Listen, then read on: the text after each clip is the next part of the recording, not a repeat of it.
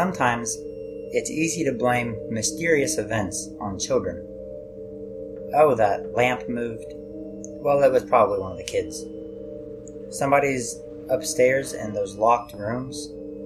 Well, maybe it's just kids playing around. There are times where you might hope it was the kids. Hope that they made that mess in the kitchen or threw that plate onto the ground. But there are those special cases when maybe it really was the kids, other kids, and maybe that's not such a good thing after all.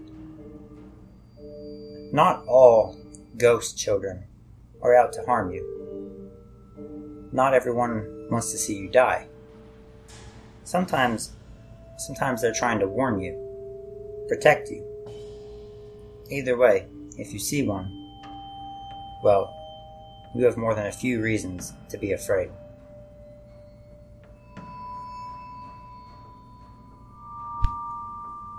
Rain was the only thing to see that day.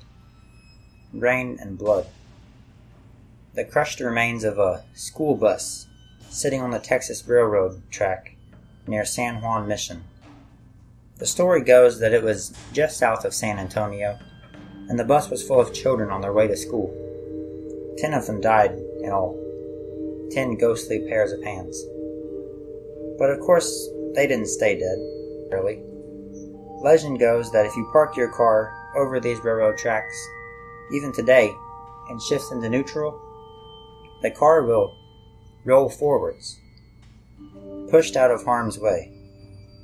And if you get out and look at your bumper, there will be 10 pairs of ghostly hands, children's handprints on your bumper, the same ones that just saved your life. Perhaps you've heard this story one way or another. It's fairly common, after all.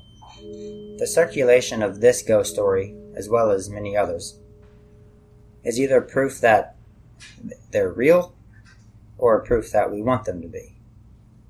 Everybody loves a good ghost story, it's been said. Not every ghost story is friendly, though.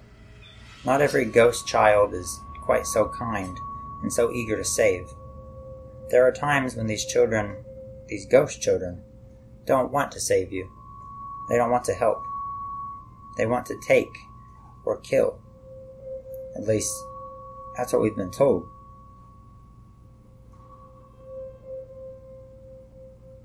Ghosts are nothing new.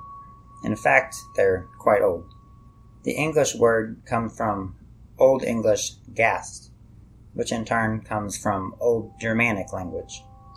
While these variations all have different names today in the English language, such as bogey, wraith, revenant, spook, and poltergeist, they all come from different regions of the world with different meanings.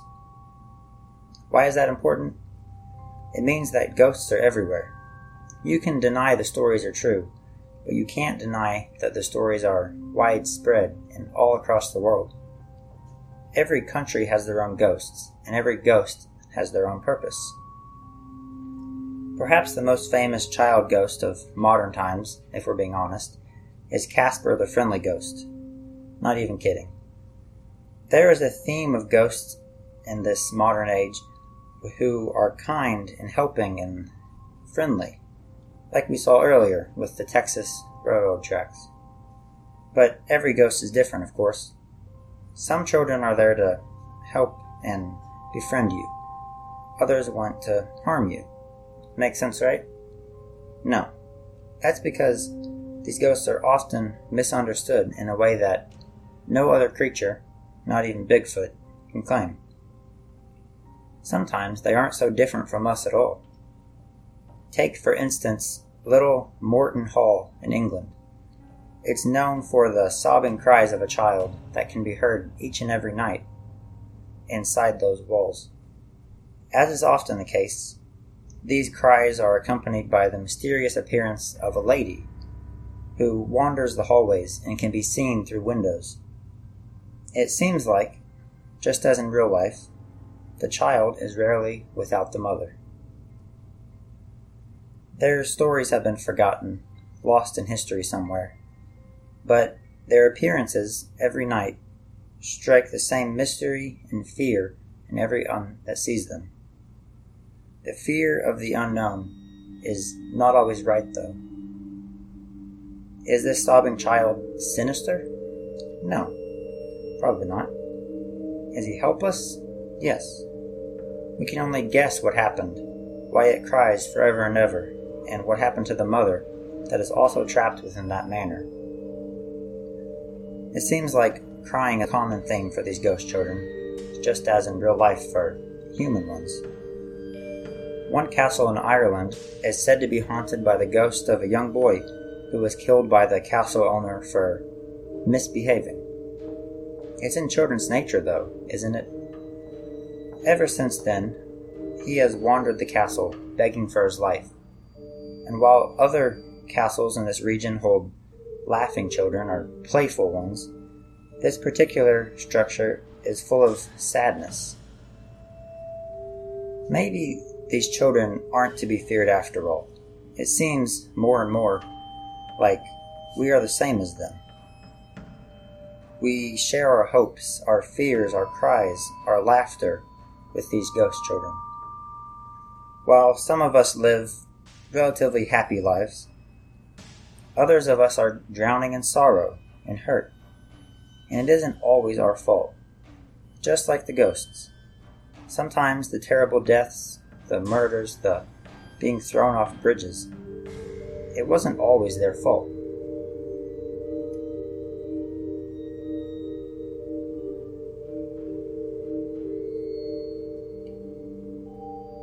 Even if they aren't out to hurt you, seeing ghost children is never taken as a good sign by those who believe in them. There are a few reasons for this, the most obvious being that something terrible happened to them. There are countless stories of babies thrown into the river, mothers who lost their child to a terrible, murderous man, and even those unfortunate babies who were killed inside the womb without their mother's consent. There is something unique about these children, the ones that go on to live as ghosts. They seem to possess more power than these adult ghosts. They are special in the way that only kids can be. Perhaps you've seen this in your own life, as humans, or in the life of your friends. Everybody knows that children are different, even in their ghostly form. This is obvious. So why is there a stigma attached to them? Why are we so afraid? Well, you could blame Hollywood movies for one. After all, who isn't afraid of those twin girls on The Shining? You could also blame human nature. Children are uncomfortable and oftentimes unplanned for. The conception of human life has always been and will always be mysterious, curious, and sometimes uncomfortable event. Taboo might be the right word to use. No matter how much we know, there will always be a wonder to it. Which leads us to Radiant Boys. Now, it might not sound like the most frightening of names. It sounds more like a TV show about superhero children. But these glowing, naked, frightened, and frightening boys are darker than they seem.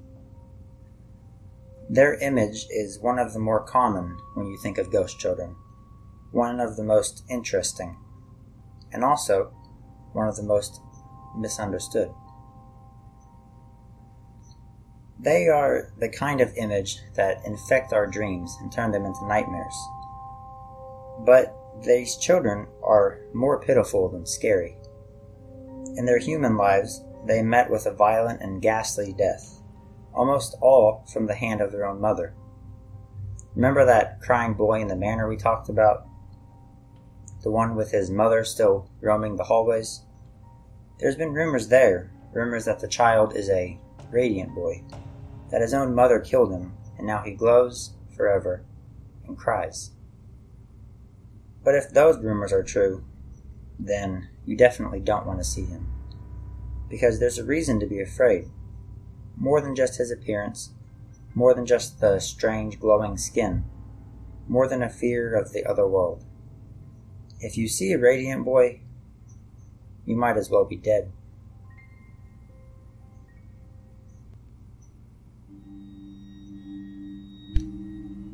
Two more stories for you in this episode, both involving Radiant Boys, and both set around the same time period.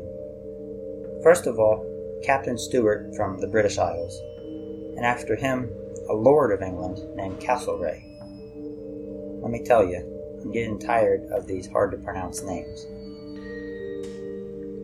Our first man, Captain Robert Stuart, had his own encounter on a stormy night when he was out hunting. The elements were too dangerous, and so he took up residence at a nearby country house, which makes sense. There were lots of other guests there, however, all having a rowdy and raucous time, I don't doubt. The butler of the house, being kind, gave him a small closet with blankets. It was all they had to offer, but for the captain, it was enough. There was a fire in the grate in that room, but he left it to die. He didn't want the fire to be awake while he was asleep. He slept on a pile of blankets nearby for a few hours, until he was awoken by a bright light, like that of a fire. As you can probably guess, it wasn't. There was a shining boy in front of him, dazzling and fully naked. Its skin was childish and smooth. Its features were kind but earnest. And then, it was gone. The captain immediately thought that he was being pranked. It was a house full of loud, probably drunk gentlemen in the woods, after all, and all of his guests denied it. The house owner said that he too was innocent, and so the captain turned to the butler, who had showed him to the room in the first place. His response was hesitant at first. "Well, sir, you know every place was full, so I gave him the boys' room, but I lit a blazing fire to keep him from coming out." The boy, which we now know was a Radiant Boy, was said to be both a blessing and a curse. It meant great fortune for some many years, and then, at the height of power, a death. The captain laughed it off and left the house that morning, feeling fine. He was healthy, already prosperous, and starting to become a great and influential man in his country. Now, I will admit that I lied when I said there were two stories. There are, technically, two parts to one story, because Captain Robert Stuart became very successful after this, more so than anybody could have predicted. You could almost call him a different man. 3 decades later, so long that nobody could even remember that one night in the boys' room, he was a lord, Lord Castlereagh, Chief Secretary of Ireland, and then Secretary of State and Foreign Security for the United Kingdom. There were few people as influential as him, few people as stressed, and few people as mad. The Lord, you see, was afraid of losing his sanity. There were no Radiant Boys in his mind, no thoughts of that night a long time ago. But one day, when he met with the king, he was said to be off, to be distracted. 3 days after that, his paranoia had reached an entirely new level. When he sat down at his desk, Captain Robert Stuart picked up a penknife with a paper spread out before him. This wasn't modern day, though. There was no suicide note written. Instead, he wrote on his throat. Split it, in fact. And Captain Robert Stuart died, just as the butler had predicted, at the height of his power. Coincidence? Maybe so. I'll let you be the judge of that. One thing's for sure. This Radiant Boy, this ghost child, may not have killed the captain. Maybe he was even warning him. But that doesn't mean you shouldn't be afraid.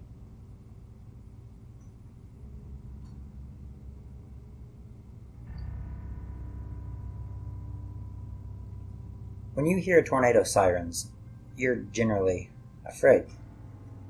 They signal the coming of a storm, a monster that threatens to rip apart everything you own and everything you've built, a monster that could kill you. In much that same way, these ghost children seem to be sirens. They tell of terrible events to come, a life that will soon change for the worse, or end altogether. So do you need to fear them? Should you pity them? The answer depends on what you believe. Whether or not these ghost children are real, there are things in this world that serve to warn us. Symptoms can warn us of a disease. Smoke alarms can warn us of a fire. And perhaps, in their own special way, ghost kids can warn us of death. If you do believe, then they should be pitied, because what they've gone through, nobody can say for sure. And if you don't believe, then keep an eye open. Not everything is so easy to explain. Some things are downright impossible. Oh yeah, about our friend Captain Stewart. The place where he died isn't so free of ghosts either. That area is known, especially, for now hosting a mental health care facility. There are, of course, stories. Ghost stories. Captain Stewart was quoted shortly before his death as saying, "My mind is, as it were, gone." He wasn't supposed to be left alone by himself. His intense paranoia and mental illness had led him to act suicidal and just seemed out of it. What was he so desperately afraid of? What was the cause of his paranoia? Some say he was being blackmailed. Others say he was being followed. And yet there is a third party of belief, one that centers around a glowing boy. Perhaps in those 30 years, Captain Robert Stewart did see a ghost. Multiple times. After all, what can drive someone to such fear and desperation that they would take their own lives with a penknife at the height of their power? I can think of one reason. Can you?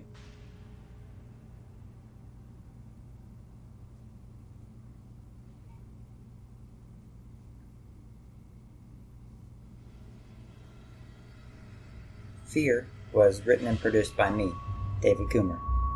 The music was found online from a free site called Incompetech that I've quite taken a liking to. It's pretty good. Who would have thought something free could be so perfect for the episode? Just like last time, we have a perfectly named song. This time, Ghost Story. If you're wondering about where I got all this information from, you can head over to davidcoomer.com, where you'll find more information about the podcast, including where you can find my research and how you can help support it. If you haven't heard, I also write books, which are available on Amazon if you feel the need to read something more tangible. They're inexpensive but thrilling, so I hope you enjoy. Please, if you enjoyed this episode, consider leaving a review on iTunes. It helps me, helps all the other listeners, and it helps new people to really discover the show. If you have any questions, davidcoomer7@gmail.com is my email, and you can find tons of stuff over at my website. Really, go check it out. And until I see you next time, leave the lights on.